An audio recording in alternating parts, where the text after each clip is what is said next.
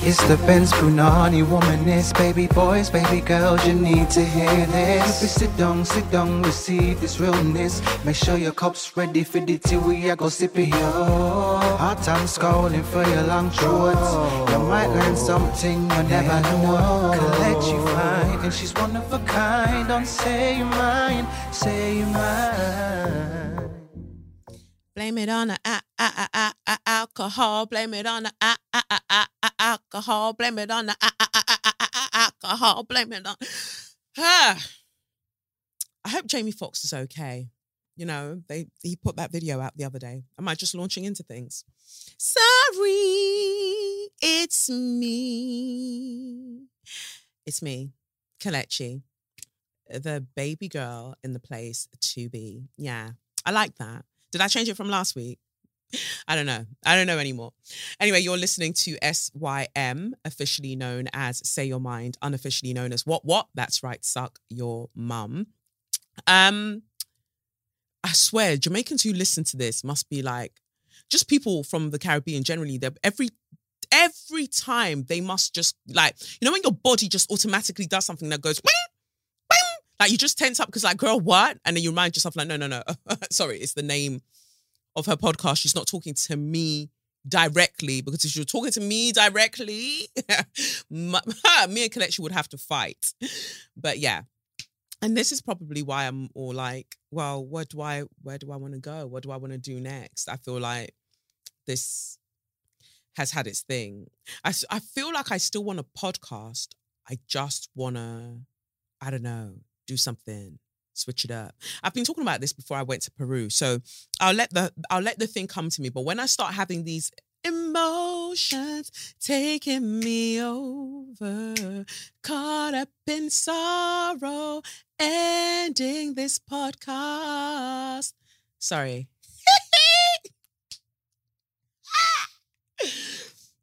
Yeah. Caught up in emotions. When these things start happening, I know that there's signs. I'm learning now that there's signs from the universe that I'm about to move on up. I need to stop with all of these songs, but maybe I won't. Who knows? Anyway, we're back for another week of this thing. So Jonathan and I were talking. I really hope this camera is in focus, because let me tell you what I do not want in this life: to get a bring, bring, bring on one of my phones, and it is in fact Jonathan telling me that, hey sis, the camera is out of focus this week, FYI. Me and technology, God. This is why I can't be on OnlyFans. Because even if I wanted to show small pom-pom hair, even if I wanted to show small labia, I would like just a fanny lip, not even the entire, that motherfucker would be out of focus.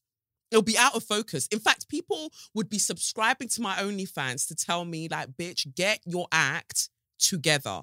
Get it together. Unless they've got a particular kink for out of focus pom.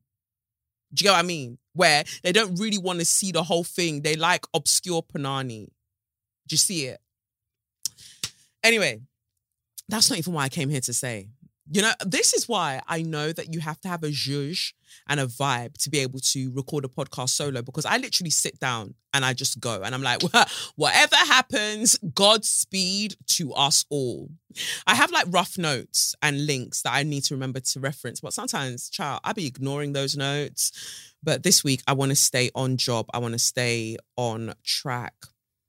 Should I add it in this week? Yeah, I think I will. I'll add in the wonderful interview that I did with Warda Farah, or pronounced Warda.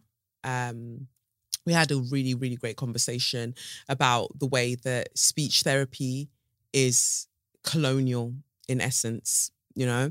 And, you know, let's really deep it. I've been bringing you baby girls, baby boys, baby non-binaries. I've been bringing you the things. I've been bringing you the interviews, or as they like to say in France, interviews. Or interrogaciones. Maybe that's Spanish. Who knows? But I'm hoping from what I can see on the monitor, it looks like the camera is focused, but who knows? So the YouTube version of this will come out on Tuesdays now. I think that's what we've decided. Tuesday, 5:55 p.m. And then this comes out Monday, 4:44 a.m. London time. I feel queasy. Oh, I feel queasy. I haven't eaten. I need to stop this behavior. Annie's probably listening to this and she's like, I told her to eat. That's a shit accent. I've got to work on that. Anyway, what have I been up to this week? Well, firstly, no, what I wanted to say is thank you. Thank you so much for all the support that you've shown Zaina Iman. Thank you so much. And thank you to Zaina for coming on the show as well. And just being a baby girl. I want to grab some water. For just being a baby girl, for just being absolutely wonderful. It was a joy. It was a pleasure to be able to speak with her about something that's not a joy and a pleasure to speak about, because it was rather harrowing. Sorry, I paused. I went to get myself a water. I feel better now. Yeah, it was really, really harrowing, but I'm honoured that she trusted the platform enough to come and share her story. I just felt it was important because I was watching the news pieces about the whole thing that she had, the whole ordeal that she's been through with Greater Manchester Police. And I was like, there's so much more that people need to know about this situation that they won't know because of editorial policy and legal and da la la la la la la. So we're not understanding the severity of the thing.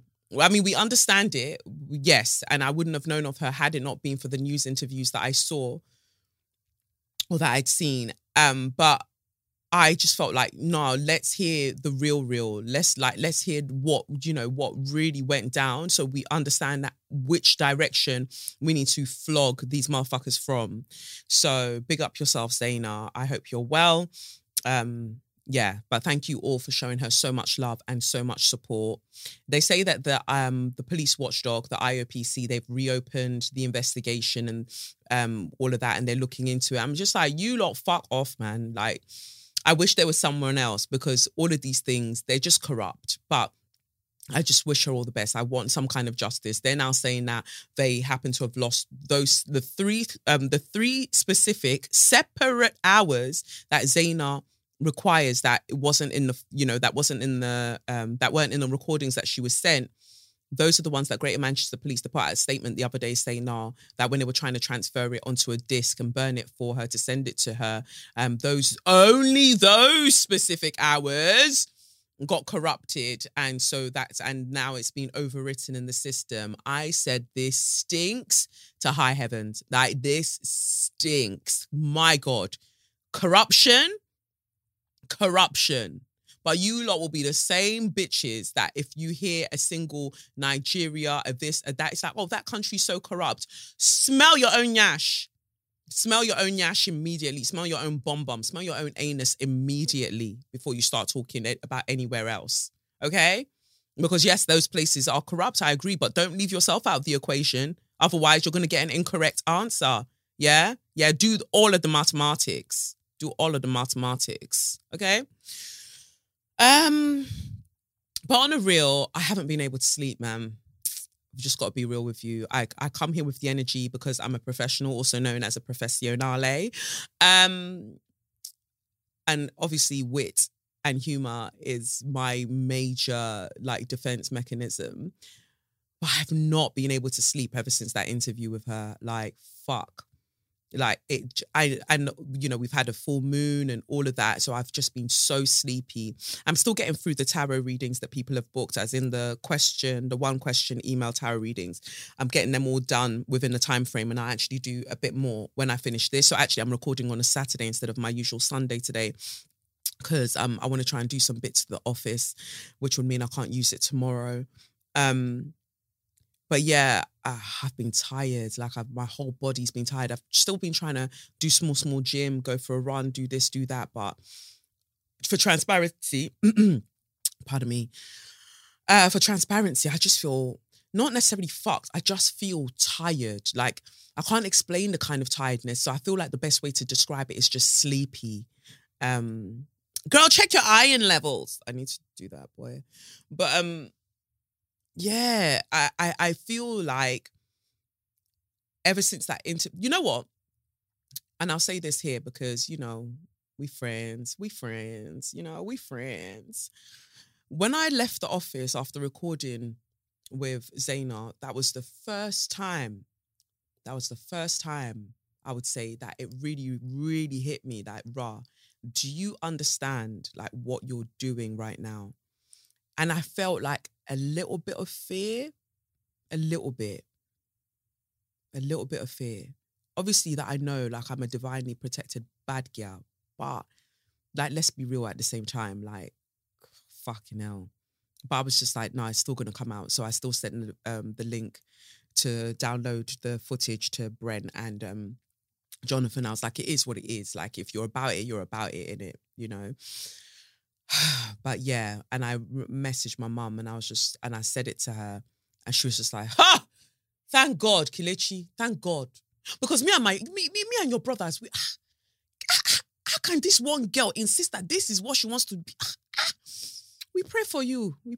And I was just like, it made me mad emotional because you don't want to worry your family. Like sometimes I just feel like, oh, I'm just doing this and this is what I want to say and this is what I want to do. But like I was saying a little bit in last week's episode, I'm really having to consider that the things I'm talking about and amplifying and doing just generally, there are other people that are impacted by my actions who didn't necessarily sign up for what I've kind of gravitated towards doing.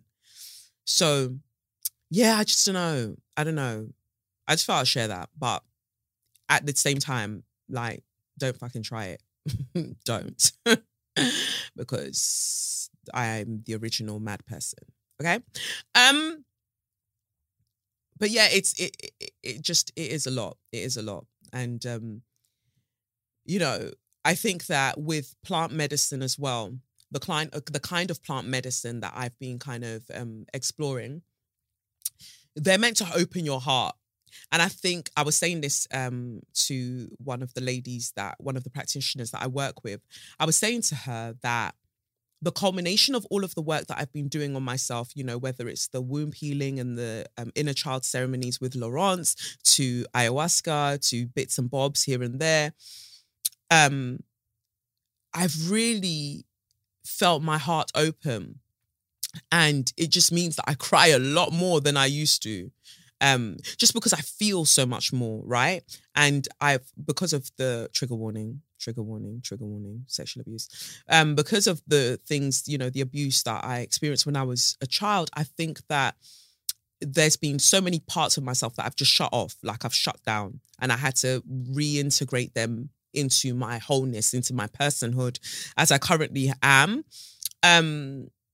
So when I've been talking about social injustice and all of those things, I guess previously, I feel it. Of course I do, but I talk about it from a rather cerebral place. And yeah, I'm passionate about it, but I'm also, could you describe it in that way? I'm passionate about it from an almost intellectual perspective. It's only since, I would say,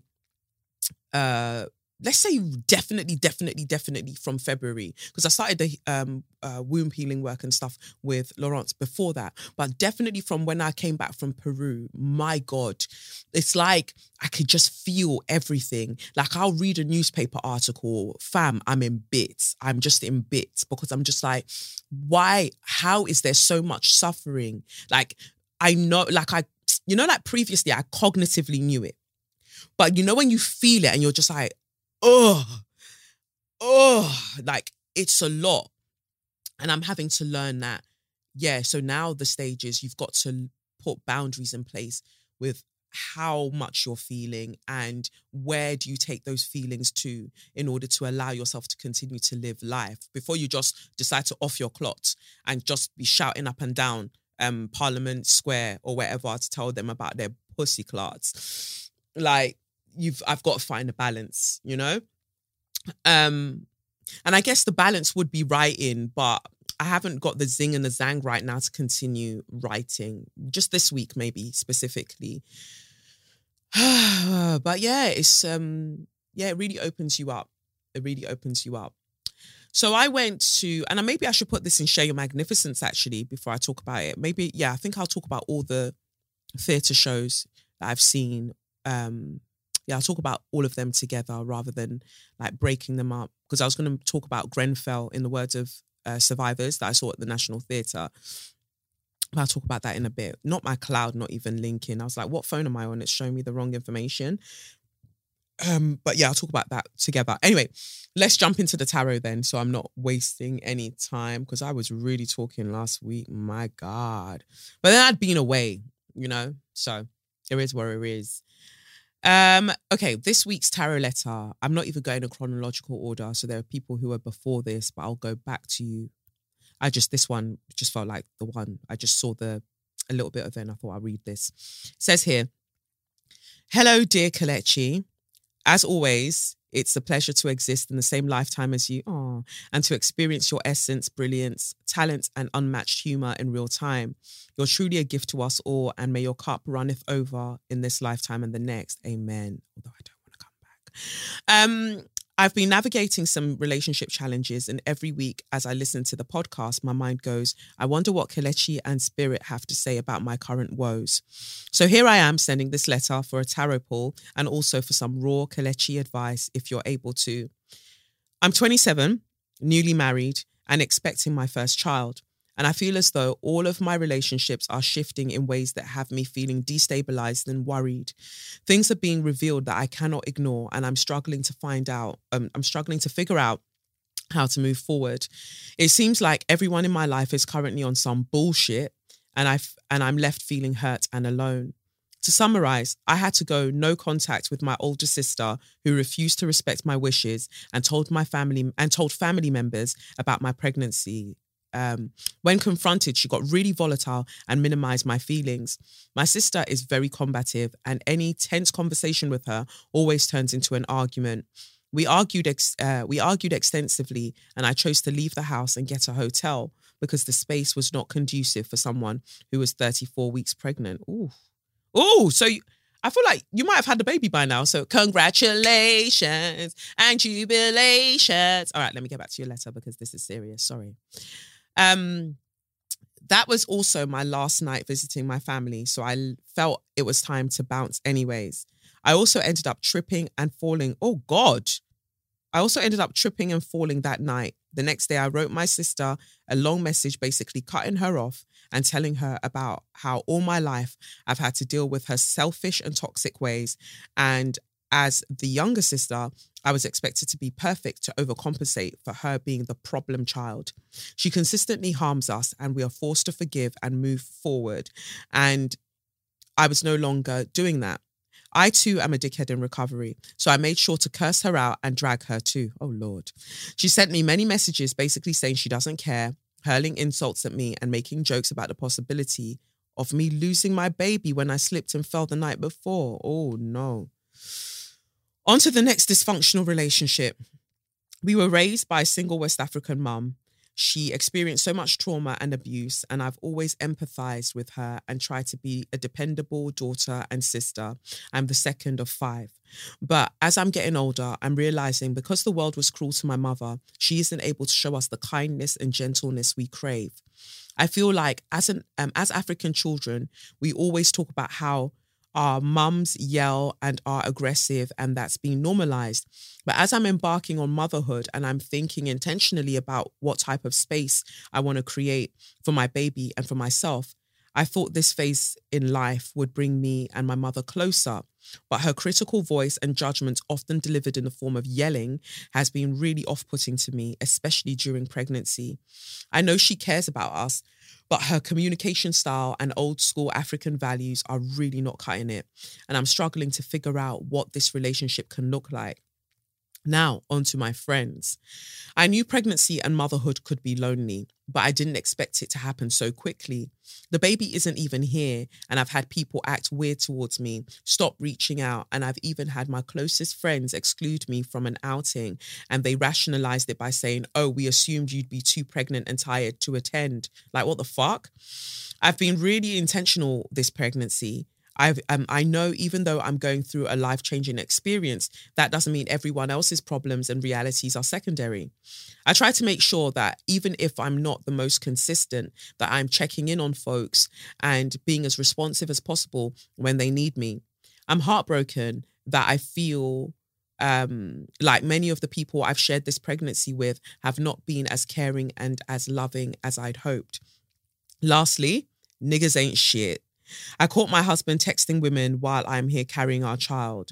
This is the second time this has happened, and I feel trapped because I moved to his city and I'm way too pregnant to try and leave now. He claims it will never happen again and really wants us to move forward. But honestly, I feel extremely numb and paralyzed. I feel ashamed that I am this strong black feminist in such a basic cis-het relationship where infidelity is a common challenge I'm navigating. I know this is a lot, and if you have thoughts on any issue in particular, please feel free to share them. But I think the big question I want to ask you and Spirit is, how do I navigate all of this simultaneous heartbreak and what is in store for me when it comes to the people in my life? I've attached my birth chart, but as you might see, my Capricorn tendency is to retreat and cut everyone off, but I don't want to embark on motherhood without a village and a community. I crave connection, but with all of these wounds, I kind of just want to retreat from it all. I so appreciate you reading this. It felt good just to write it all out. Much love always, a baby girl. First and foremost, baby girl. Oh, you're going through it. You're going through it. But it's going to sound so wild, but I already hear the strength that you're gathering from all of this. I already hear it through reading your letter. Life is like bad, but you're badder than that. Like you are. You are. And when I tell you some of the things that I went through in my first pregnancy, before the pregnancy with Lev, it was similar. People just started to drop off. Like even like I would have people that I was training to help me teach and run the studio just started moving wild to the point that they're jumping on Insta Lives. I'm going to tell you the real things about collection. La, la, la, la, la. Thunder fire your pussy hole. You're mad. It was such a tumultuous time.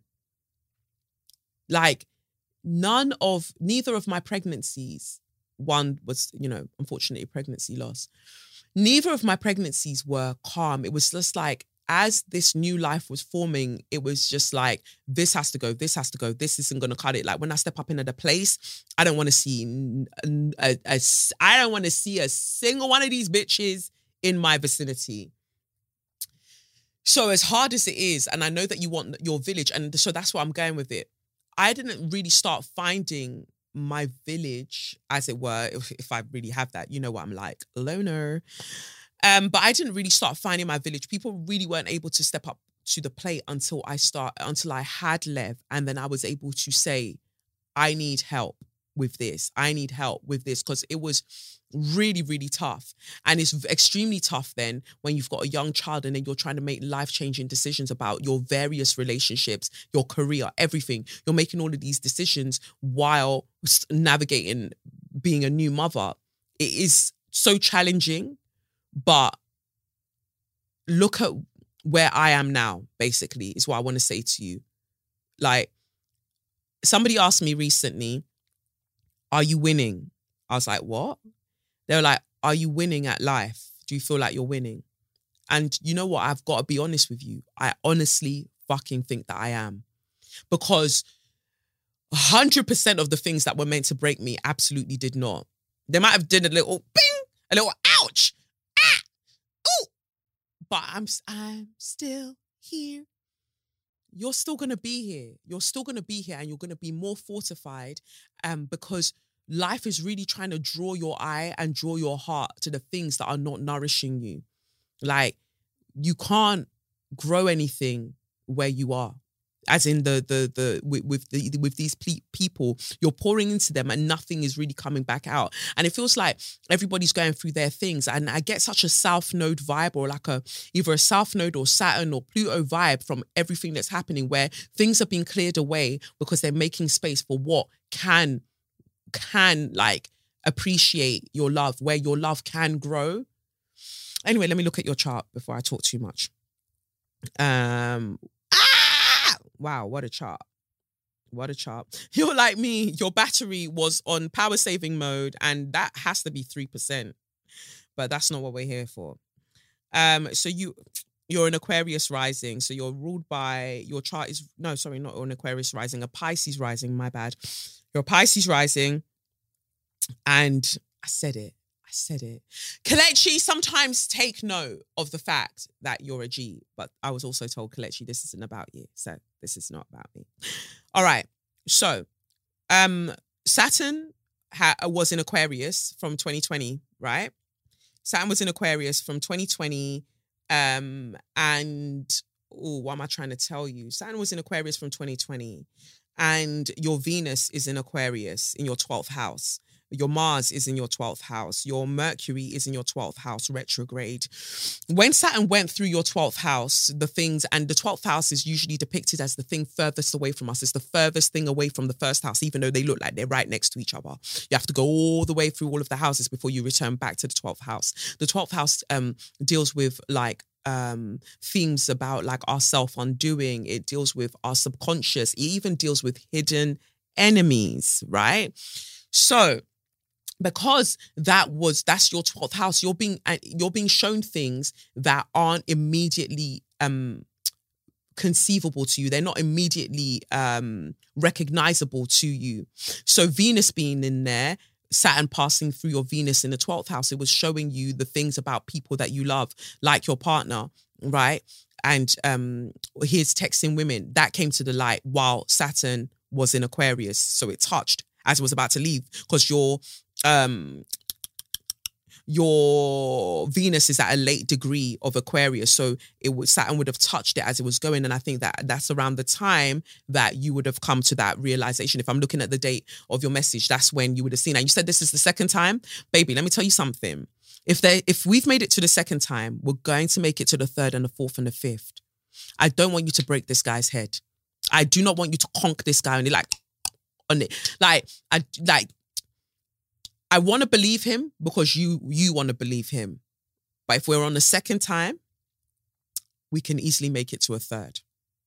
And people like that, I feel like they just get better at hiding the thing. And then you're just unsettled because you just never really know.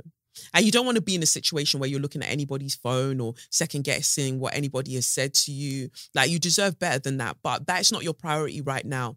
Like, man is the least of me problem. So me left idiot fi have them. Like, that is what we've been told by who? By who? Our minister, Mariam Hall, she said, also known as Lady Saw, she said, man are the least. And that is a gospel, that is a word. I don't know why she won't return and give us the music that we want. But should she ever return, I want this to be, even if she says she doesn't want to come back to dance hall and all of them things there, I want her to give a sermon. And in fact, maybe that's my calling. Maybe I'm meant to leave the podcast and I should start a different kind of church, because my church, I'm going to be using dance hall lyrics. It says here in the gospel of do not fuck with me, that man are the least. Man are the least of me problem. So me left idiot for have them. Like, go to the idiots. Go to the idiots, because you will not bring your nonsense to me. Me too cute for mix up and blend blend. Because we are. Because we're not just talking about the capitalist understanding of beauty. When Minister Marion Hall tells us, when she tells us that me too cute for mix up and blend blend. So tell a girl she could go with her argument. The girl in this case is what we're being told here. The girl is society. The girl is our problems. Yeah? That is the metaphor when we're talking about girls. But when she talks about me too cute for mix up and blend blend, what she's telling us there is that spiritually we are above. The frequency that we should be vibrating at is far too high to be involved in these very low vibrational misbehaviors. I hope that resonates. That's not the end of your reading. I'm just saying. You're being asked right now that, like, really, man is the least of your problem. Like, let him, as long as, like, he's limiting it to texting, he could just stay there for now. Like, that will get sorted out on its own. Like there are other things to be focused on. Like you can come back round to that. You need to conserve your energy is what I'm saying. Like that is not your battle right now. Like move. Like I hope that he stays true to what he said, that he's not going to be, texting bitches, but that's to the side for now. So your Mercury being there retrograde, what other planet did I say was in there as well? And I look at your chart, your Mars, your drive, your action. I sensed it from reading your letter that, and I said it to you before even looking at your chart, that it's clear to me that something is happening that's trying to bring you out of yourself. Like life is trying to introduce you to yourself, right? And of course you would prefer for it to happen probably not when you're pregnant. And we sometimes think about the 12th house as the womb as well as the 5th house, I guess, because the 5th house rules children. But I see the 12th house as more of the womb because I feel like the 5th house is the child, but I see almost the 12th house as the womb because it's the thing that's hidden away, that is dark, that you don't know what's happening, but it's all happening. And then suddenly it just appears, right? So while all of these things are going on, life is trying to introduce you to you. Your child is trying to introduce you to you before they arrive. Because it's not just a child that is born through the birthing process. A parent is also born. What kind of parent? I don't know. But parent is also born. So you're being encouraged, Mars, to stand up for yourself and understand that you have more power than you realize. Mercury, to speak up for yourself. And yet, not everybody necessarily needs to cuss. There are ways that we can convey what we require and desire from our loved ones and what we require in relationships, what our needs are, without swearing up and down, of course. So I've heard. So these are the things that Saturn was trying to get you to do. And I feel like you did start to do them before Saturn left Aquarius. So then now Saturn has gone into Pisces, which is your first house, which is also where Saturn is. So you're having, and I knew it. I said it. No, not me being a don.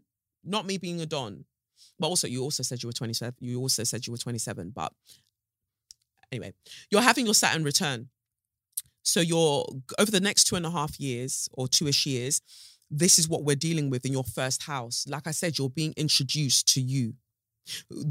And when we think about Saturn return, I don't like to think of Saturn as this malefic planet, like as a malevolent planet that is just there to do bad. No, Saturn just patterns you. It just gets your house in order. I think I was talking to Kevin Morosky the other day, and I was characterizing each planet to explain how they go about creating change in our life, because I feel like every planet that interacts in our birth chart does so for our highest good, but they all have different methods to how they do it for our highest good, right? So Saturn's one will come through and be like, oh, like, so this place is messy.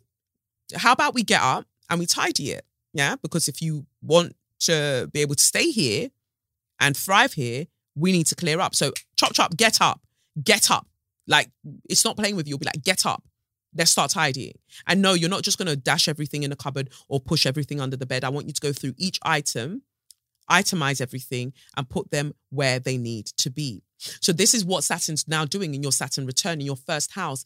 It's introducing you, yourself, first house, self, to yourself.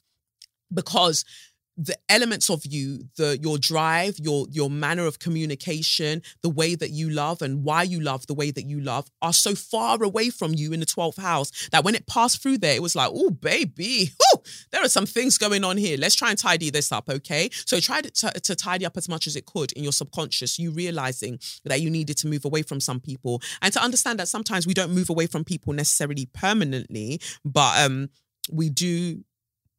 Oh, interesting. I'm just looking at what the pattern says for me today. But we don't necessarily move away from people permanently, but there are seasons in our life where we aren't going to be around certain people because the kind of growth that we need to undertake, they cannot be there. Like, the scaffolding of our life can't withstand that weight. So they need to be over there while we restructure and while we refurbish, but we don't put cladding because we're not pussy clarts. So that's what I get from your, just having a quick scan of your chart. And then where's your North Node? Your North Node, oh, baby girl, your North Node is in Libra. So your North Node at some point will be conjunct, and your Chiron is in Libra. So your wounding feels like some things happened when you were much younger. I wouldn't necessarily call it abuse per se, but stuff. And so the North Node being in Libra in your 8th house, you're being asked to reclaim all of the places in your life where things have been imbalanced and unjust. Yeah, we figure out all of that North Node stuff over the entirety of our life. But because the South Node is now in Libra, in your 8th house, it does mean that you'll be shedding certain karmic bonds. And I'm not trying to speak anything over your relationship, but my mind goes back to what we were just saying about putting him to the side, just leaving him to the side with his penchant for texting the gal them. I think that there will be a point, whether maybe by the time that Saturn leaves Pisces, that you'll probably tell him to go on. You'll just tell him for go on, like, get out. But you'll do that in your own time, because you'll realize just how much stronger you are without energy draining you, without people draining you. And then when we clear out certain things, the people who are for us that can add to our life, we can see them way more clearly. There's way more space in our life for them once we clear out what can no longer be there. But you'll work through this in your own way, I believe. Like, you know, you'll figure it out. And I also feel like there's going to be there'll be some kind of increase to your financial situation. It sounds weird, right? Because you've just had a child, but I always say that children bring their own particular blessings. So there'll be something, I don't know whether it's going to be I don't know if it's either hairstyling, not necessarily hairstyling, something to do with the head, or automobiles. You'll be doing something anyway that's rather fast paced, that's going to bring you money over the next like 18 months. So you don't have to worry about that. I think that you'll be fine. But also Pluto going into Aquarius from next year properly anyway, it's going to pass through your 12th house, and it's going to be there for a really long time. I think it's going to make you very, very, or it's going to bring about your creativity a lot, your creativity. I think you can sing. Maybe you don't know that. I think you can sing. So your sun being Capricorn, and the Saturn that rules Capricorn being in your 1st house. Yeah, a lot of this is about you standing up for yourself. The moment you start to stand up for yourself, so many more blessings will come to you. And I think that that's the process that you're going through. So you feel like you're losing things, but I promise you, you're only shedding so you can gain a lot in the long run. You're not alone. As people are going, I promise you, as people are going, the right people will start coming in. And I know that it feels lonely. And I wish I could offer you something in the space of the current loneliness that you're feeling. But there is something for you to learn in this particular solitude. And there's a bond for you and your child to form within this particular solitude that you're going to look back on your life and you'll be like, I motherfucking did that. I made that. I did that. That was all me. Yeah, you and God, you and spirit, and your baby. Like, you did that. And then the right people will come towards you. I'm sure of it.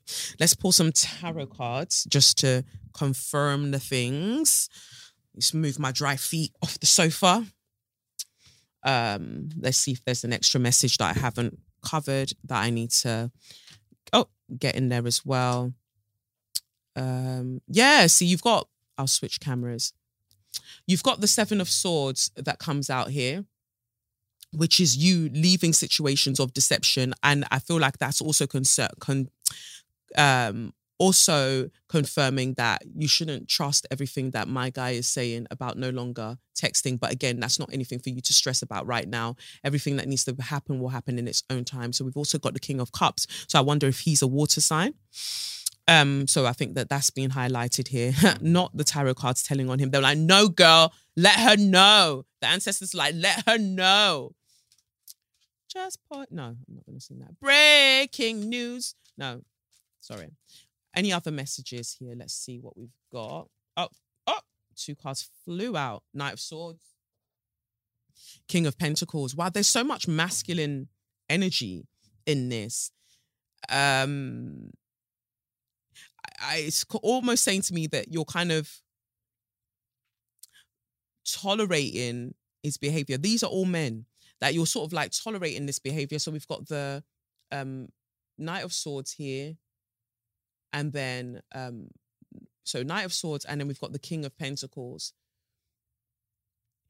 Don't stay with somebody just for, this is going to sound, I'm not trying to make it sound like trivial, but don't just put up with their nonsense and their lies and infidelity or whatever the case may be because they offer you financial stability. I mean, do what you need to do for now, but I implore you to start getting your Vex money up.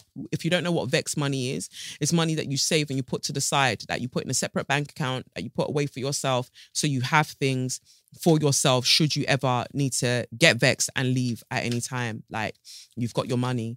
And so there's just lots of masculine energy. What's at the bottom of the deck? 8 of Cups. Yeah, you're gonna walk away. Like that look at that. I love this. So at the bottom of the deck, we've got the 8 of Cups. We see this figure walking away. And the deck that I'm using, the This Might Hurt tarot deck, we see this figure walking away by moonlight. I go by walking after midnight, out in the starlight, just hoping you maybe. Big up yourself, Patsy Cline. 8 of Cups comes out. I hope you weren't a racist. 8 of Cups comes out, and we see some of the cups smashed. 4 are still standing. I'm not going to sing that song. 4 are still standing and 4 have smashed, and this person is walking away from them regardless. And this is what I see you doing. Like, you are just going to, remember what Lizelle said to me, 8 of Cups is a brave surrender. It's a goodbye. It's the bravest of goodbyes. But it is this, at some point you are going to choose when you walk away from certain things. But with the reason that we're looking at the 4 cups still standing is that there's still so much opportunity for you out there, for love, for fulfillment, for family, for a community. Like, all of these things, as you walk, you will find these people. And remember that these are 8 of Cups. So there are 2 cups still not there. So this person, I believe, is going in search of the extra cups. So there are going to be so many modes of you being fulfilled. And then we've got the Ace of Cups. That's there at the bottom of the deck as well, right next to the 8 of Cups. So that reminds you that your cup will runneth over. And that's actually what you said to me in the letter at the very beginning about my cup running over. And that's what Spirit's saying, that it's also going to happen for you. Like, you're going to find that by you doing all of the things that you're doing now, that I know that it feels tough, baby girl, but you're going to reap the benefits of it at some point. Because you mentioned you're a dickhead in recovery also, let's see what cards we get from the Dickhead in Recovery affirmation card deck. It's so funny, like, people are now, there's this sort of resurgence of buying these affirmation cards. Let's see what cards you get. Oh, that's it. We've got our card. The card says, am I beautiful or am I blessed? Trick question. I am both. That's your reminder. Am I beautiful or am I blessed? Trick question. I am both, because you are. Don't underestimate yourself. Don't doubt yourself. Don't doubt your fire. Don't doubt what you're able to achieve and what you're able to attract. Like, you'll be just fine. I know it's hard, because baby, when I tell you, like, it's tough. Having a newborn and going through life and trying to navigate things and moving away from certain people and doing things, it can be so tough. Like, you really just look at it like, how am I going to make it through?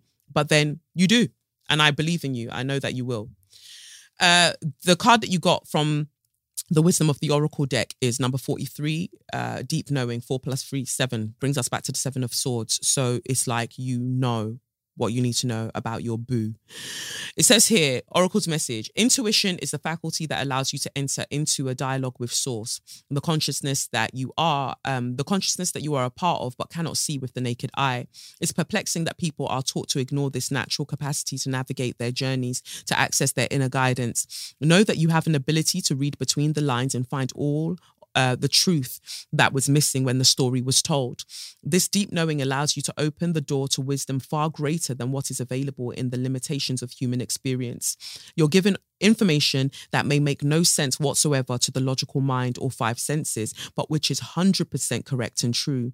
The trick is to listen and then to act accordingly. You're now invited into this sacred dialogue of deep knowing, so tune in and trust your vibes. Told you. They will be right.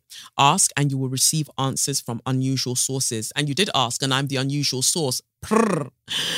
Relationship message says here,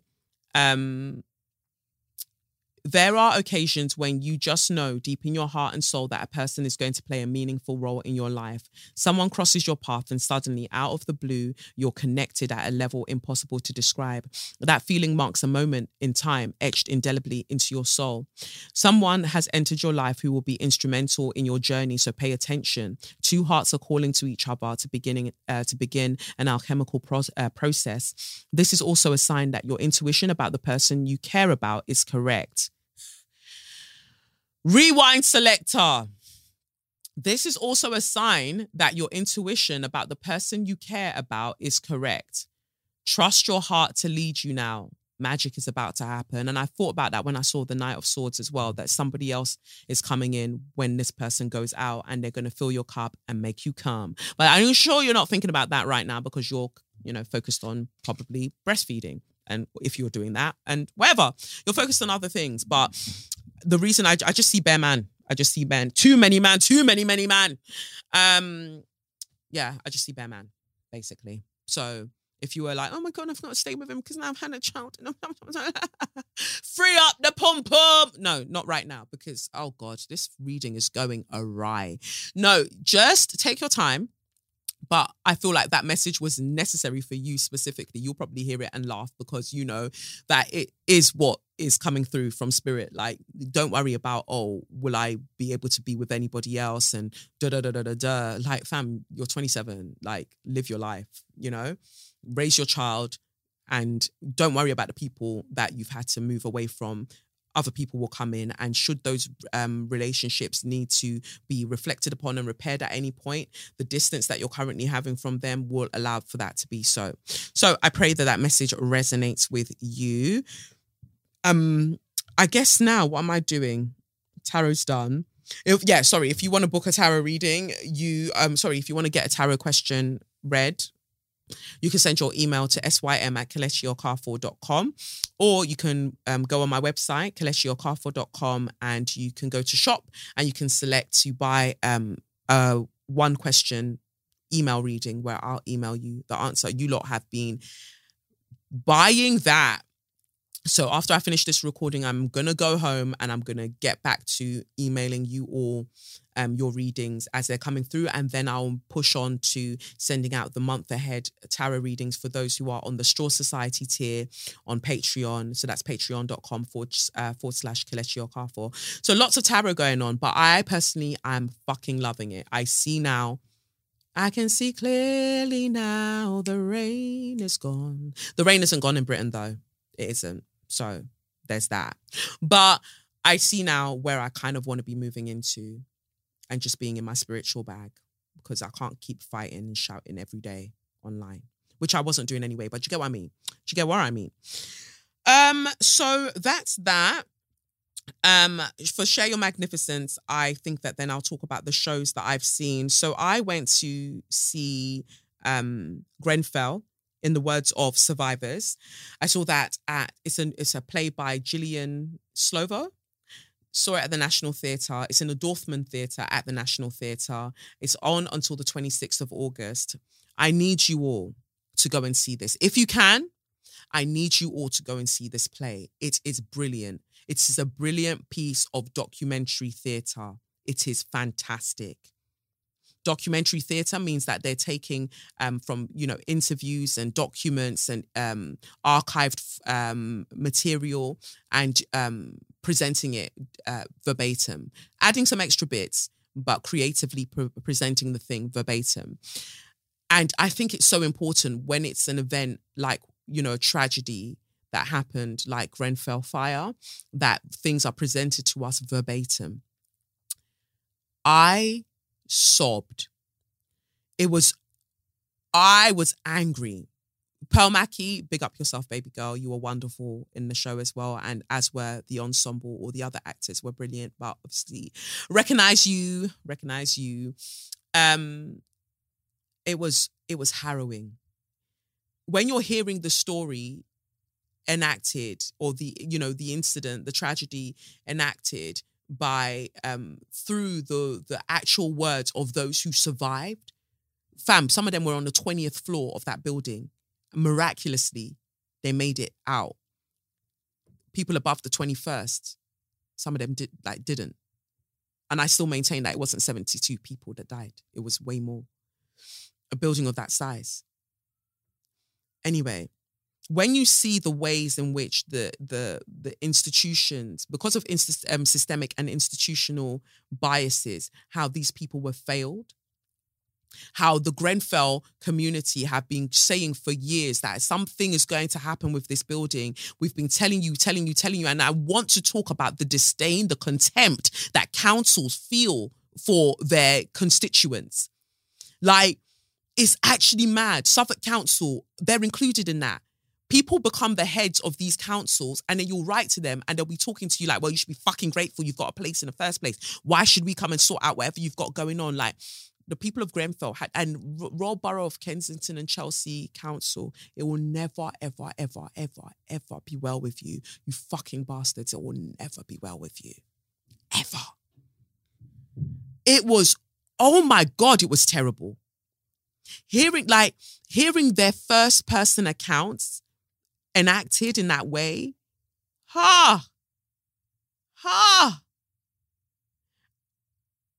Hearing from Arconic, or from the inquiry, hearing the statements from Arconic and all of the people that were involved in that shit cladding system, and the fact that they purposefully sold it to the UK because they knew that the UK had such lax legislations and regulations for building.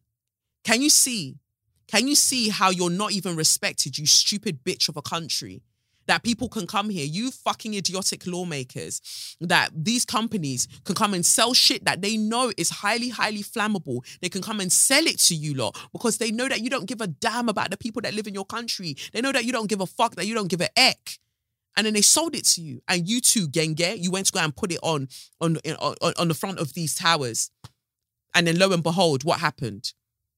Even the fire service and the control centers, the racism there, where I remember one of the accounts that was being acted out where it was a Muslim woman and she was saying that her brother was in the floor, I believe, above. And he had called to find out what's going on, and how do we escape? How do we get out? He called the fire service. And the same controller was so dismissive of him, but they spoke to a white, well, not necessarily a white, people with an British accent or whatever, English accent next door, and they told them, okay, head out this way. But because he had an accent, they told him to stay put. Because, I can't understand what you're saying. Just wait there. Just wait there. They'll be there to get you. Who? And also, I want to take this point to say that the fire brigade that actually did make it in there, that did what they needed to do, and big up yourselves, man, because that sounds like a horror scene. Wow. I'm so thankful for all the lives that were able to have been saved and managed to escape that day. But it really, and this is also partly why I feel like I've been unable to sleep as well.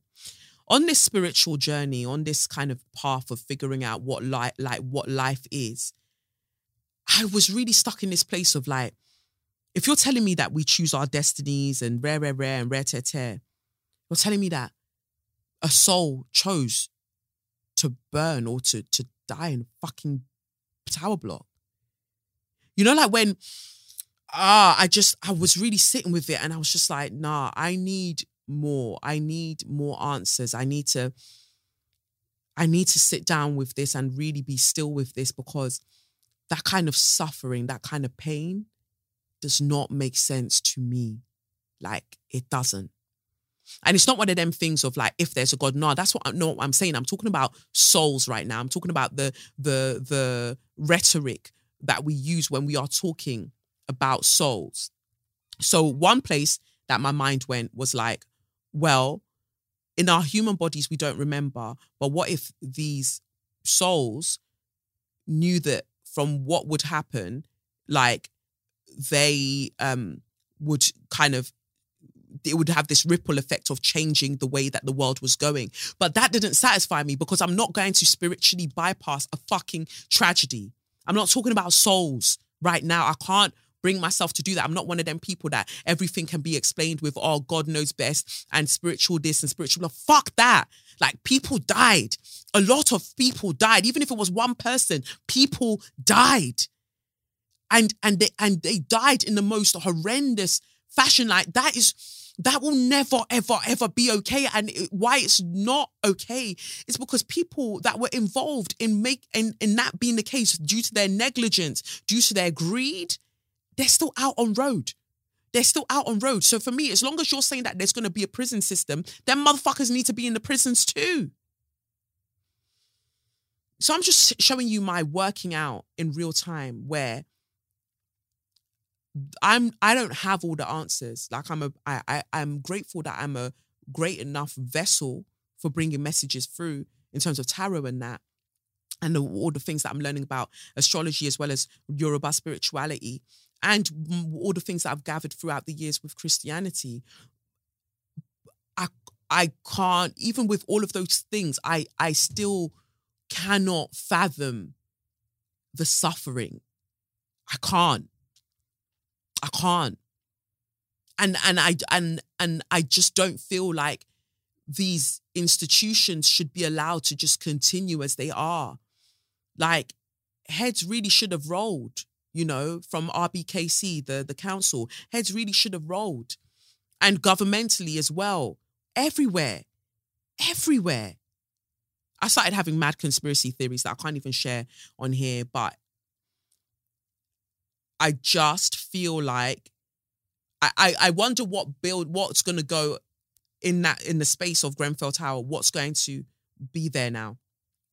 Is it going to be something that looks like all the other rich, expensive houses in the area? And who does that benefit?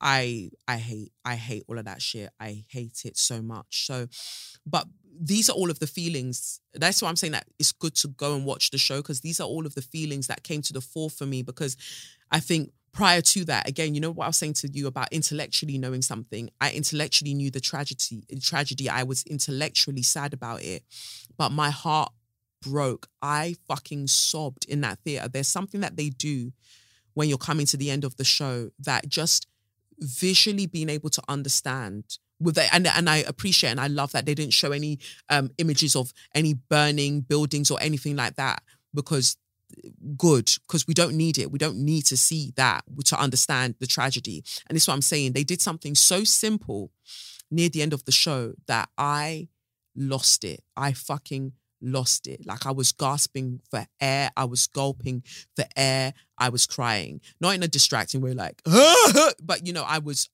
just, and I went with my best mate, Lammy, and it was such a beautiful moment because they rested their head on my shoulder and we were just holding each other, crying, because, wow. Everybody needs to see that show. Everybody needs to, if they can afford it, if they can afford it and if they can go to see Grenfell, in the words of survivors, at the Dorfman Theatre, at the National Theatre. Like, go and see it while it's on, because 2 slaps on you lot's chest. Big up Grenfell United. Big up the Grenfell community who have been relentless in their search and their fight for justice, like in solidarity with all of you always. So yeah, I saw that show, and like I said, it's on till the 26th of August. And then I also went to see Sundown Kiki Reloaded, which is at the Young Vic Theatre. It's a taking part production. So there's Beneath Us Place that, you know, with Sherelle Skeet and Zachary Momo, that's happening in the main theatre. And then we've got this production happening in the Maria at the Young Vic, and it was so wonderful. So that is on until, when is that on until? It's on until the 11th of August, Sundown Kiki Reloaded. So it's set in a kind of ballroom environment, really celebrating queerness and being marginalised and ballroom culture. And it's been so expertly done. I'll read you what it's long. Be prepared. It's long. But it's fun. It's so much fun, but it's long, right? So if you're going to go to eat before you go to see the play, all right? It says here, When we walk, we have the ability to make the world tremble with every step. The rival houses are back in the explosive Sundown Kiki Reloaded following the sellout run of Sundown Kiki in 2021. Watch the worlds of theatre and ballroom come together as the two families go head-to-head in an evening of pumping music, dance and partying that celebrates a queerer London in all its glory. Brought to you by the UK father of House of Revlon and pioneer of the London ballroom scene, JJ Revlon, and award-winning director Tristan Finn Idenu, who that's the person that did For Black Boys Who Have Considered Suicide When the Hue Gets Too Heavy. Created with and performed by queer, black and brown artists, including House, Ballroom Youth and Kiki Scene Youth from Hetrick Martin Institute. The acclaimed show returns to the young Vic, and we are ready for the drama. It was so good. And I love, you know me, I love a bit of audience participation. It was, the cast, the company as a whole, you ate that. That was brilliant. So I literally saw that last night. And it really brought up my mood. And I love to see young performers. I love to see their energy, their passion, their craft. Really expertly done. I really enjoyed it. And big up yourself, Shireen, who is the director of Taking Part. You've been phenomenal in the work that you've been doing so far, and I've absolutely loved working with you. So keep up the great work. So 2 slaps on your chest to all of you. Wonderful, wonderful, wonderful work. So I guess now, what time is it? Okay, I guess now I'll include the interview that I did, or the chat that I had with Warda Farah that I mentioned about the very colonial, very white supremacist nature of what we deem to be speech and language therapy. I think that this will be a fantastic conversation for people who are parents, for people who aren't, for people who are navigating how they feel about the way that they speak and how they pronounce things. So anyway, I hope that you enjoy it, and I'll catch you in a bit. Thank you so much. Thank you so much for coming back. Like I said, I told the listeners that we had some issues, I had some technical difficulties on this end, and now it's all cute. But I'm actually so glad. It's serendipitous. It happened to 2 of my interviews, one with you and one with Sherelle Skeet and Zachary Momo. Wild. But I'm so glad it happened, because in the space of time since we spoke last to when we're speaking now, I've had experiences that I'm like, I want us to talk about this. Like, we need to talk about this. So, Warda, I remembered. But for our anglicized version of our conversation, Warda Farah, thank you so much for joining me. Yeah, I'm grateful that we can have this conversation, because I think that even in the last conversation, it got spicy near the end, because we were then actually looking at the white supremacist kind of factors that are very prevalent within when we're talking about speech therapy and things like that. So could you talk to us a bit about that? Yeah, so speech and language therapy, I think the last stat that I looked at was 94% white, predominantly middle-class women. The rest of the 6% is like 2%. Don't quote me, but there's only a handful of Black speech language therapists. I mean, to the point that we could all probably know each other. So that's limited in scope. Black speech and language therapists are. So I'm not talking about Asian or anything else, I'm talking about Black speech and language therapists. And in America, the stat is it's the 4th whitest profession after doctor, dentist, farmer, speech pathologist. Wow. So, people talk about different fields being, my field is exactly the same. When we talk about speech and language therapy, we're really talking about low numbers of Black speech and language therapists. And obviously what that does is it creates a system in which whiteness is not only pervasive, but a lot of white women who have been in the profession since its inception or have come later in have just kind of gone in with the same system. So they've never critically questioned, how we do things. So they have a tendency to believe that it's an apolitical field. So they're all the same, aren't they?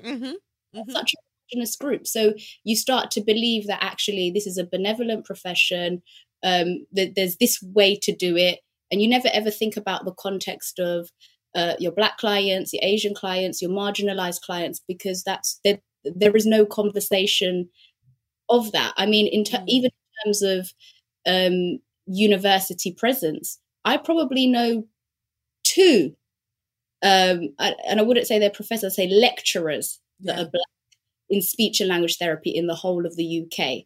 Now, if I'm wrong, someone come out and let me know. But what I'm saying to you is representation is not only at all-time low, it's pretty non-existent. Wow. That's, to me, it's just wild because, but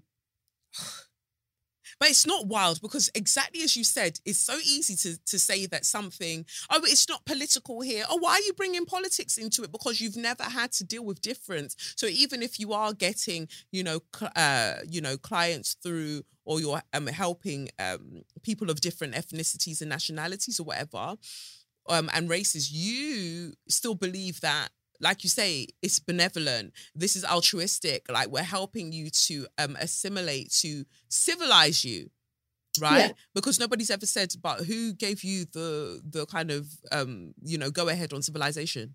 Yeah, and like the craziest thing is, to me, I think it's in 2021. So we have a range of standardized assessments that we use, whether we use them for children or, like, say, for example, adults with stroke or brain injury. And in 2021, I have a colleague of mine in America who's a friend, and she wrote, her and a few others wrote a paper because in one of these tests, they ask you to look at some pictures. This is in America, right? Mm-hmm. It's a very popular test that's used across the world. There's a picture of a noose. Yeah. And it's only in 2021 where it was like, oh, what's this? Why is that there? It's only when Black people felt comfortable to say, you're assessing me on this, and there's a reason why I'm uncomfortable with identifying. Yes. It's not because I've had a stroke and I don't know what it is.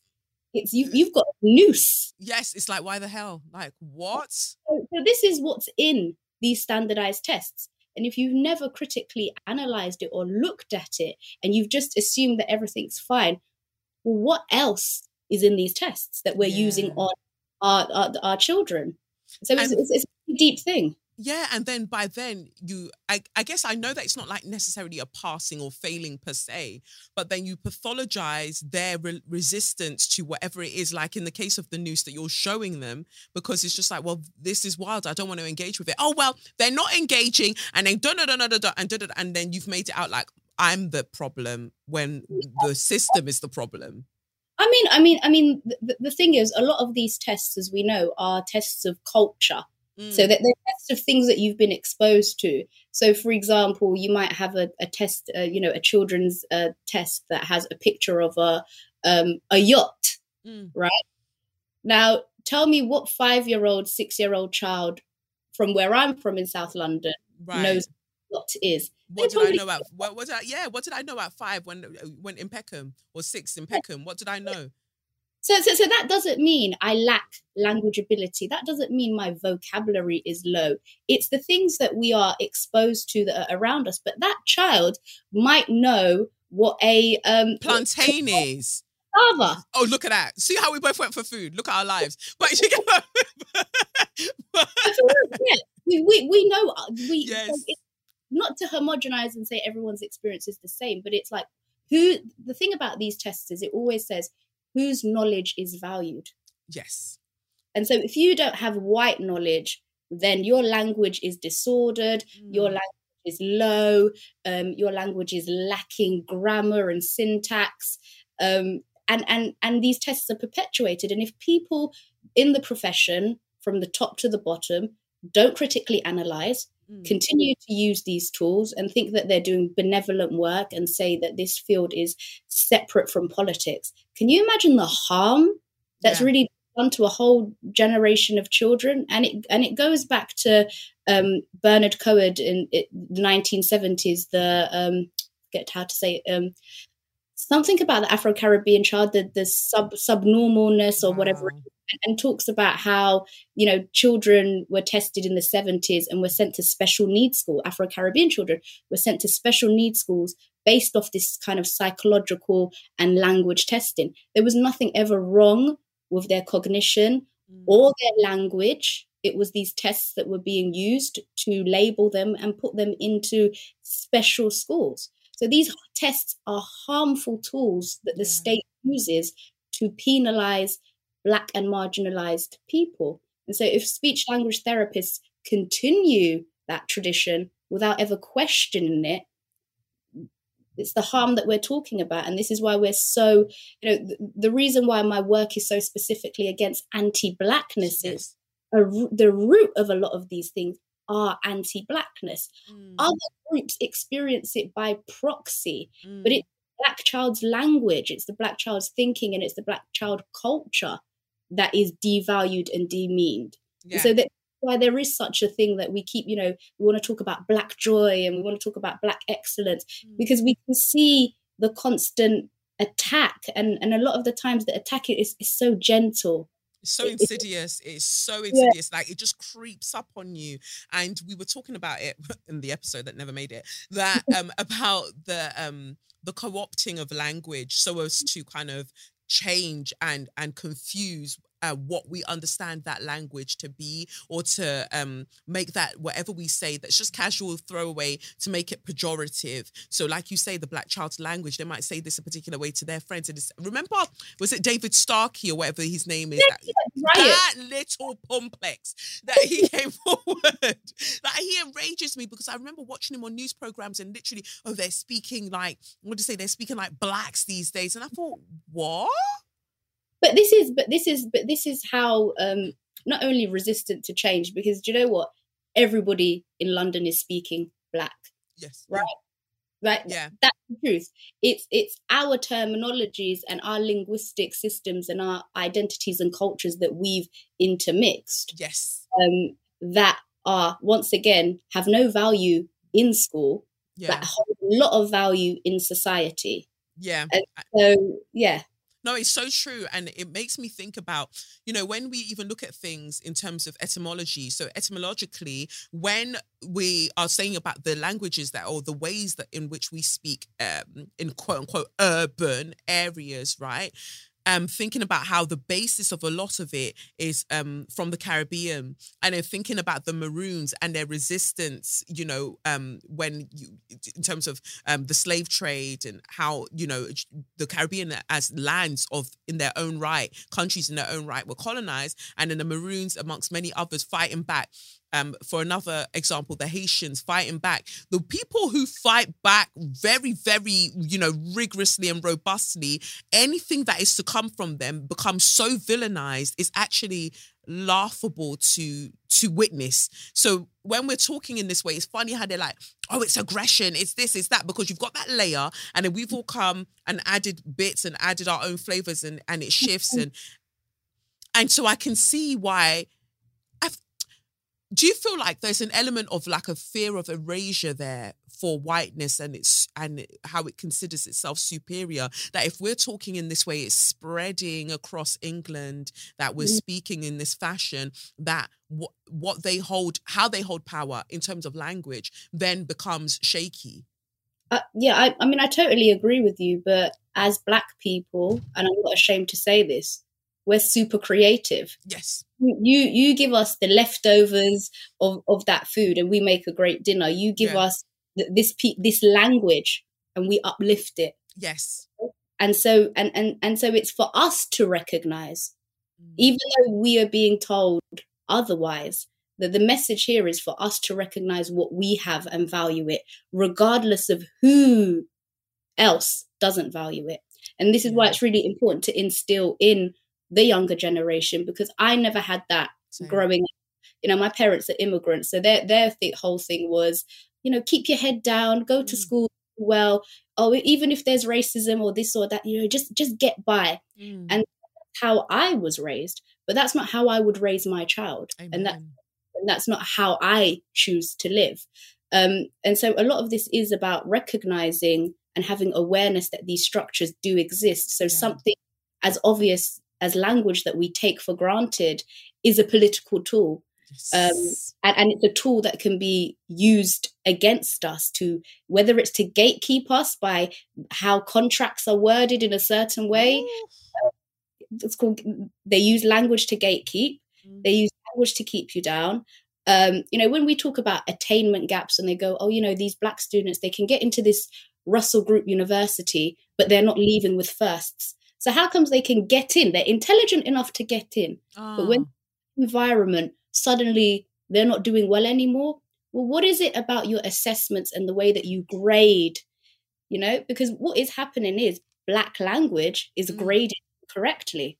Very much so. And I want to take this opportunity to say, Liverpool Hope University, you pussy clarts, you owe me one more point for me to have my first. I got a 2-1. You owe me one more point on my dissertation. I don't care how long ago it was. That was sometimes things happen in your life and then you look back and you're like, if only I had the language then to challenge it. Like, I knew what you did was wrong, but to understand the process I would go through to be like, how you, fam, one mark? So you couldn't, 1 mark. And even now I think about what I focused on in terms of my dissertation, looking at Shakespearean theatre and then looking at how language even then was used in order to describe Blackness, so I was, even then I was so interested to be like, why did Shakespeare do this? And why do we just accept that it was okay, And then he took 1 mark because maybe I was doing too much, apparently. Well, this is either. Sometimes they don't understand how further ahead we are in our thinking, so they're not able to recognize that. And you can't mark it. No, they can't mark it because they couldn't understand what it is that you are experiencing, you're feeling, how you think, and how you put it into words. And the other thing is, like, for example, it's just a policing your language. If you can police people's language, you make them act how you want them to act. And you give them a similar sense of identity.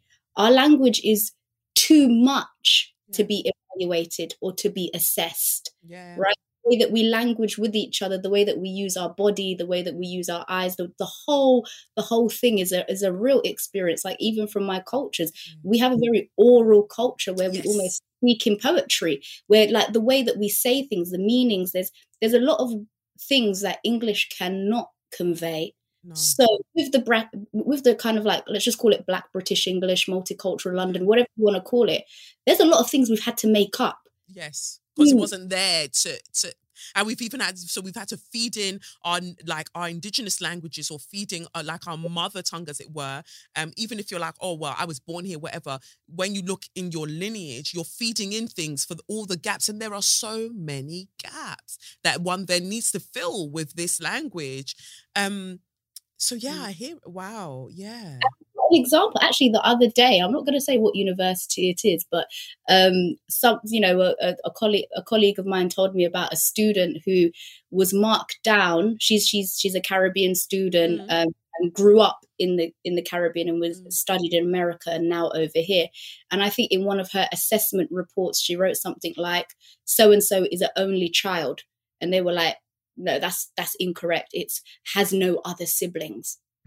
And so, you look at that all the time. I'm an only child. Well, me too. But what I'm saying is, these are the ways that they catch you. So then you lose that one. Exactly. Yeah. That's not correct grammar. And you think, well, when I talk to everybody, that's how I talk, because what they're doing is how we talk. We can't write like that formally for their tests and their assessments. Yes. But there's nothing wrong with how we talk and how we write like that as well. But can you imagine every time you have to self-edit? We can't write how we think. We have to change it up for them to accept. For them to accept it and accept it as good. And this is why I'm so glad that we got to have this conversation and have it again, because in my process of writing, you're speaking so deeply to me, because in my process of writing my short story collection, I had to self-edit. Like, there were points where I'm just like, this is how I want to say this thing. Or even after, I felt like I've self-edited, right, in terms of to convey it so it can go out, universalize it, so it can go out to a larger audience, that they can understand it. An editor will still read it, or, a white editor would still read it and be like, so what's this? Like, what what's this? What are you trying to say here? And to be fair, the white woman that was editing my short story collection, she was actually sick in a lot of regards. Like, she caught things in the best way that helped me to shape what I was writing. But there were certain things where I thought, oh, this already makes sense, but it didn't, because it was unique to us. But other people, you could read the story and you'd be like, haha, this is funny. I get it. Yeah, I get it. But it wasn't carrying over. And that's the thing, because they don't get it, they say it's wrong. And it's like, no, you don't get it because you don't get it. And you're not, and they're not allowed to not belong.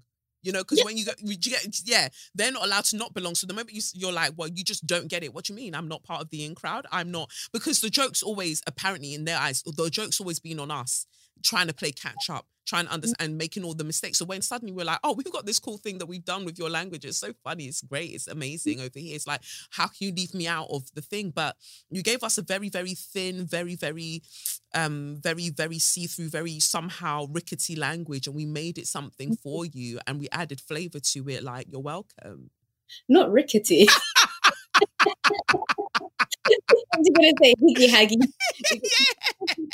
Because it's just somehow. But on a closing note, I tweeted the other day and I said, what are the words that you've pronounced differently throughout your life, mainly because you've read it, right? Because I did a lot of reading. There was no one really for me to, so I learned a lot of words through reading.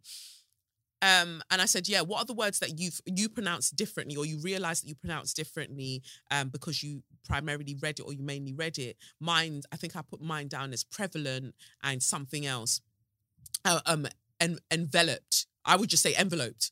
Like enveloped. But what was funny was that everybody that responded to me did not use the word differently. I used the word specifically differently. They used the word incorrectly. Yeah. Well, because that's what they've been indoctrinated into. Like, the whole, oh, you said that wrong. Oh, that doesn't sound right. But the truth is, there's no right way to say anything. There's no wrong way to say anything. Yeah. It's the context. So even if you've said the word incorrectly, I know what you mean because of the context of how you've put it together in that sentence. But we all have that belief because we've been corrected as children. Yeah. In school. Yeah. In school.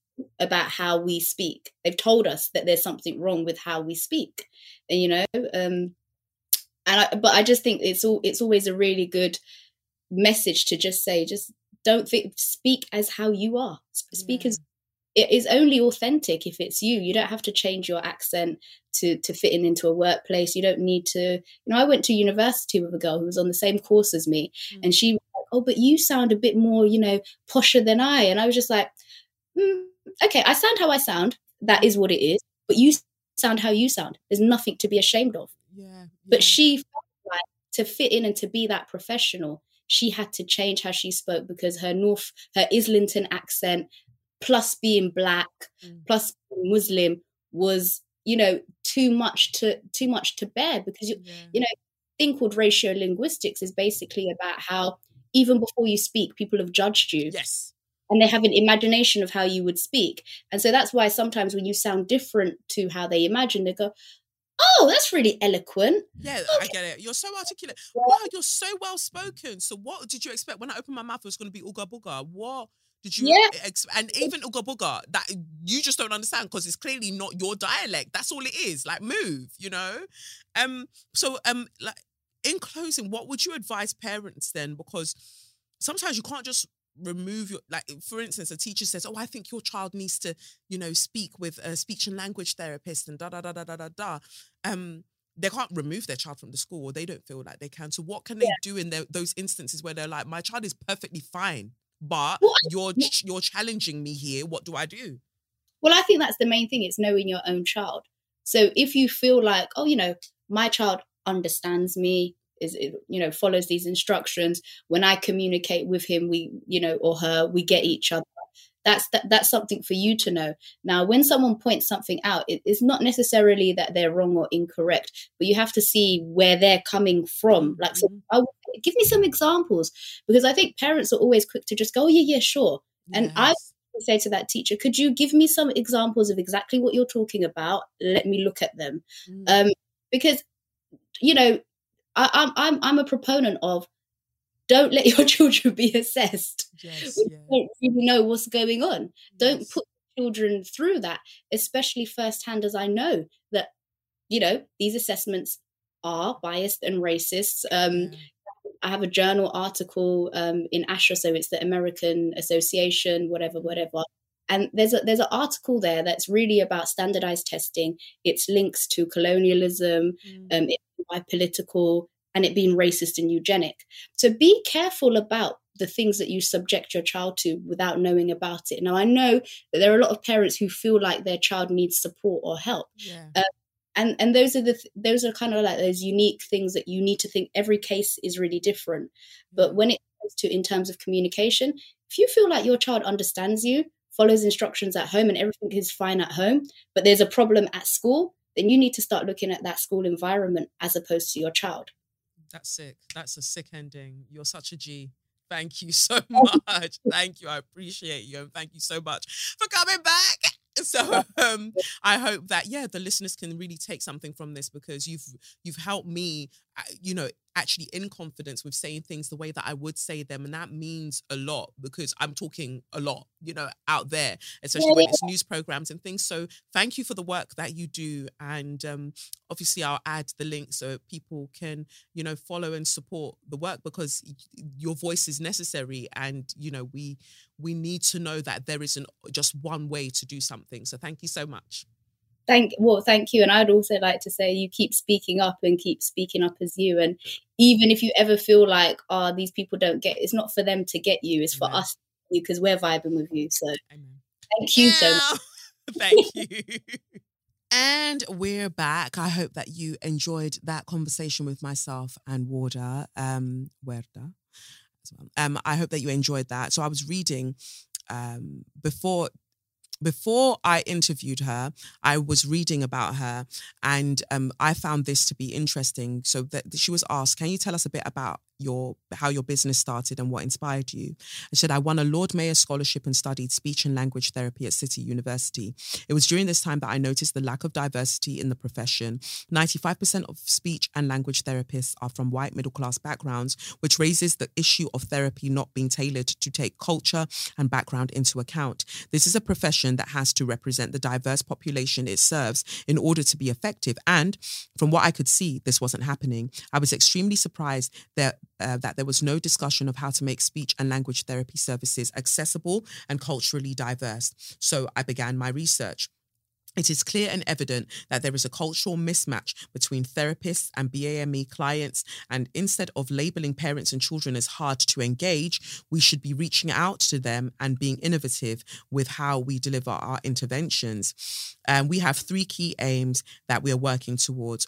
One, a world where a child's ethnicity, socioeconomic status, and parental background is not a barrier to receiving quality speech and language therapy assessment and intervention. 2, we want the wider public to have a better understanding of what a communication difficulty is and the long-term consequences this can have on a child, family, and their community. 3, we would like the speech and language therapy workforce to represent the diverse population it serves. And I love that, because when she speaks about speech and language therapy and this intervention, what she's really saying is that I'm intervening to say you're great as you are. There's nothing wrong with you. Like, you are great as you are, as you would have heard in the interview anyway. And it's so important to be reminded that there is nothing wrong with you. You are operating as you are, right? And rather than trying to be contorted into this sort of weirdly homogenous society where we're all meant to speak and act the same, not because it's of any benefit to us personally, but it's of benefit to whether it's a collective identity, a nationalism, or in some cases, white supremacist heteropatriarchy. That is why we're being asked to leave who we are and to perform being something else. So 2 slaps on your chest. Thank you, Warda, for joining me. You are brilliant. Thank you so much for the work that you do. So I feel like that's that for Share Your Magnificence. That was long. Okay, let's cut to bigging up this week's show sponsors, who are ExpressVPN. Nobody has to know, say me and you are fuck. Nobody have to know, say you are give it up. Hey, nobody have to know you come over me yard. Baby, take off your drawers. Imagine if you didn't have ExpressVPN. That's what that song is about. No, that's not really what it's about, but that's what I'm saying. Nobody has to know what you're doing. Please, like I said, stop. Don't do weird shit. with this. Don't do weird shit. Don't do weird shit. But at the same time, you are entitled to your privacy. You are entitled to your data not being sold to companies by your internet service providers, selling your details. And you're like, wow. How did the internet just magically, miraculously know what I needed right now? Because you're being tracked, baby. You're being tracked. So using the internet without ExpressVPN is like passing a note in class and having the teacher read it out loud to everybody and then even sell what you've written. Sell it for lots of money. So you don't want that because nobody needs to know how you go on. Why does everybody need a VPN? Well, internet service providers, like I said, know every single website you visit, sometimes even when you're incognito or incognito. ISPs, internet service providers, can sell the information to ad companies and tech giants who then use your data to target you.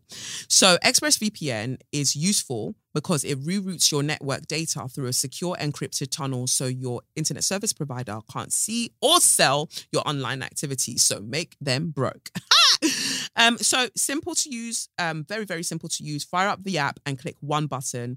It's been rated #1 by CNET and TechRadar, and it works on phones, laptops, even routers, so everyone who shares your Wi-Fi can be protected. I need to make sure that I've set this up properly because the router that I have, it likes to move very higgy and very haggard. So to protect your online privacy by visiting ExpressVPN, you just need to go to expressvpn.com/straws today. That's expressvpn.com/straws, and you can get an extra 3 months free. That's expressvpn.com/straws. So go protect yourself. Don't wreck yourself. Anyway, let's get to So You Mad. So this week on So You Mad, what do I have to say? I heard that Cardi asked the audience initially to dash her with water. So I need to know why it was okay for for some other people to dash water at her, but then she dashed the microphone at the head of the person that threw, was that a drink? Was the difference that one was water and one was drink? I don't know. I actually don't know. So after I was backing it, I was like, see, this is what I mean about us Aries risings. You see what you did there? You really jumped ahead. You really went vroom, vroom, vroom, va, va, voom. So I don't know about what's happening there, but I have heard that because that microphone, and I remember seeing it in a video clip, the microphone sort of ricocheted off the person she wanted to hit and hit somebody else. And that person now wants to sue her as well. Because, you know, America's very litigious. But even if it wasn't litigious, fam, you were aiming for them. How did I get licked in my head? Now why am I in it? Why am I in it? Is what their head was saying when it had a cocoa. So, you know, yeah, they want to sue. They want to sue the carb. Cardi B. So yeah, I just thought I'd mention that. Now, this story was rather chilling to me. So, it says here, Obama's chef, Tafari Campbell, dies in paddleboarding accident. A personal chef to former US President Barack Obama has died during an accident on a paddleboarding trip near the Obama's Massachusetts home. Tafari Campbell, 45, worked in the White House before staying on with the Obama family. It's very much giving House of Cards. After Mr. Obama left office in 2016. On Sunday, he went missing in the waters of Edgartown, Great Pond on Martha's Vineyard. The Obamas released a statement hailing his talent inside the kitchen and out. Sorry, I shouldn't have added that intonation. R.I.P. Tafari was a beloved part of our family. When we first met him, he was a talented sous chef at the White House, creative and passionate about food and its ability to bring people together. Mr. Obama and former First Lady Michelle Obama said on Monday, in the years that followed, we got to know him as a warm, fun, extraordinarily kind person who made all of our lives a little brighter. Mr. Campbell had been visiting the Massachusetts island from his home in Virginia at the time of his death. Police say the Obama family was not home at the time of the accident. The search was launched on Sunday night for a male paddleboarder who had gone into the water, appeared to briefly struggle to stay on the surface, and then submerged and did not resurface, according to a police report. Another paddleboarder was on the pond with him at the time and observed him go under the water, it added. On Monday, his body was found approximately 100 feet, 30 meters from shore at a depth of about 8 feet. The Massachusetts State Police Detective Unit is investigating his death, but it is believed to have been an accident. His wife, Sharice Campbell, posted a tribute to her husband on Instagram. "My heart is broken," Ms. Campbell said. "My life and our family's life is forever changed. Please pray for me and our families as I deal with the loss of my husband." Mr. Campbell had worked in the White House during Mr. Obama's 8 years in Washington. During that time, he helped create some of the most famous presidential recipes, included a beer brewed from ingredients grown at the White House. When it was time for the first family to depart Washington, they asked Mr. Campbell to join them. I need to stop adding these random intonations. And he generously agreed, the Obama's statement added. "He's been a part of our lives ever since, and our hearts are broken that he's gone. Today, we join everyone who knew and loved Tafari, especially his wife, Sharice, and their twin boys, Xavier and Savin, in grieving the loss of a truly wonderful man." That's interesting. That's interesting. R.I.P., rest in peace, Tafari. Because he was a strong swimmer. And I know that sometimes it doesn't matter whether you're a strong swimmer or not. Like, these things can happen. I don't know. Something just doesn't feel right in my waters. But rest in peace. Rest in peace. Sorry that happened. Whatever happened. Lizzo? Lizzo's going through some things, isn't she? She's going through some things. She's been accused of by her former dance people who were toured, that they danced on her tour. They accused her of sexual harassment, as well as fat shaming and various things. And somebody else accused her as well, who wasn't a dancer. But it's all very sad. It's all very sad because I'm like, Lizzo, girl, like, I hope you didn't. But I mean, it sounds like you did. But I hope you didn't, because people are already very mean to you. They will only become meaner if you were in fact doing that mean shit. So that's all wild. Her dance captain, who was actually accused of trying to convert people to Christianity and who would say wild things to people, she put out a video as well that basically she's not beating those allegations. Like, she seems actually very mean. Those mean ones that go on all the time about, God is so good. God is so good. And then they'll begin to tell you why God is so good, but it's because they were mean to somebody and they're reframing it. So I don't like that. I don't like that at all. But it's very, very quick So You Mad, isn't it? Because I spent so much time on Magnificent and all of these other things. And my mind still ponders about some subjects in So You Mad. So I'll move on to Straw of the Week, aka Suck Your Mum. And that is also very brief. Manchester Police, 2 weeks in a row. But not for the same thing as last week. Why is the dust around my face? Greater Manchester Police will not be sending letters to individuals banning them from attending Manchester's Caribbean Carnival this year after a legal challenge. Greater Manchester Police was accused of using deeply racist tactics last year after it issued a number of letters banning dozens of people from a Caribbean Carnival event because they had been identified as either a member of a street gang or affiliated to a street gang. So basically the gang matrix, or perceived by others to be associated with a street gang. So basically black. Okay. Campaigners said individuals were not told which of the criteria was thought to apply to them or on what information it was based, and had no way to appeal against the bans. The force is said to have engaged in this practice since 2006. Campaigners claim there were no similar banning policies for other equally large-scale events in Manchester, such as the Park Life Music Festival, because why didn't they put out, you can't go because you're a drug user, or you know a drug user, or you're perceived to look like a drug user? Why don't they put that? No?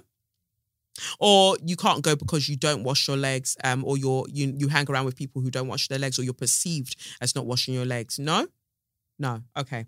On May 24th, 2023, the organisation Kids of Colour, supported by Liberty, sent a letter to GMP and Manchester City Council raising concerns that the bans were discriminatory. They alleged that a disproportionate number of Black people and other people of colour were targeted. On 22nd of June, Kids of Colour and Liberty sent a formal judicial review pre-action protocol letter to GMP and MCC threatening legal action. GMP responded on 14th of July and stated it will not be sending letters banning people from attending the carnival this year. The force did not accept liability in regard to the campaigners' claims of discrimination. When do they ever? When do they? They can't. Let me not even go back to last week. Kids of Colour said it would not challenge these letters if there was any evidence to show they kept the carnival safe. For us, these letters are a small part of a much bigger picture, that picture being unjust, racist gangs policing, a practice we know has affected many close to us, such as the Manchester 10 and their loved ones. At the core of our organisation, we share with our communities a desire for young people to live their lives fully and joyfully, with long futures ahead of them, amen, and that they are excited for, amen, free from violence of all kinds, amen. Louise Whitfield, a lawyer at Liberty, said, "We all have the right to celebrate our culture and participate in our local communities. But these carnival banning letters issued by Greater Manchester Police since 2006 prevented people from attending the carnival based on vague and unclear criteria.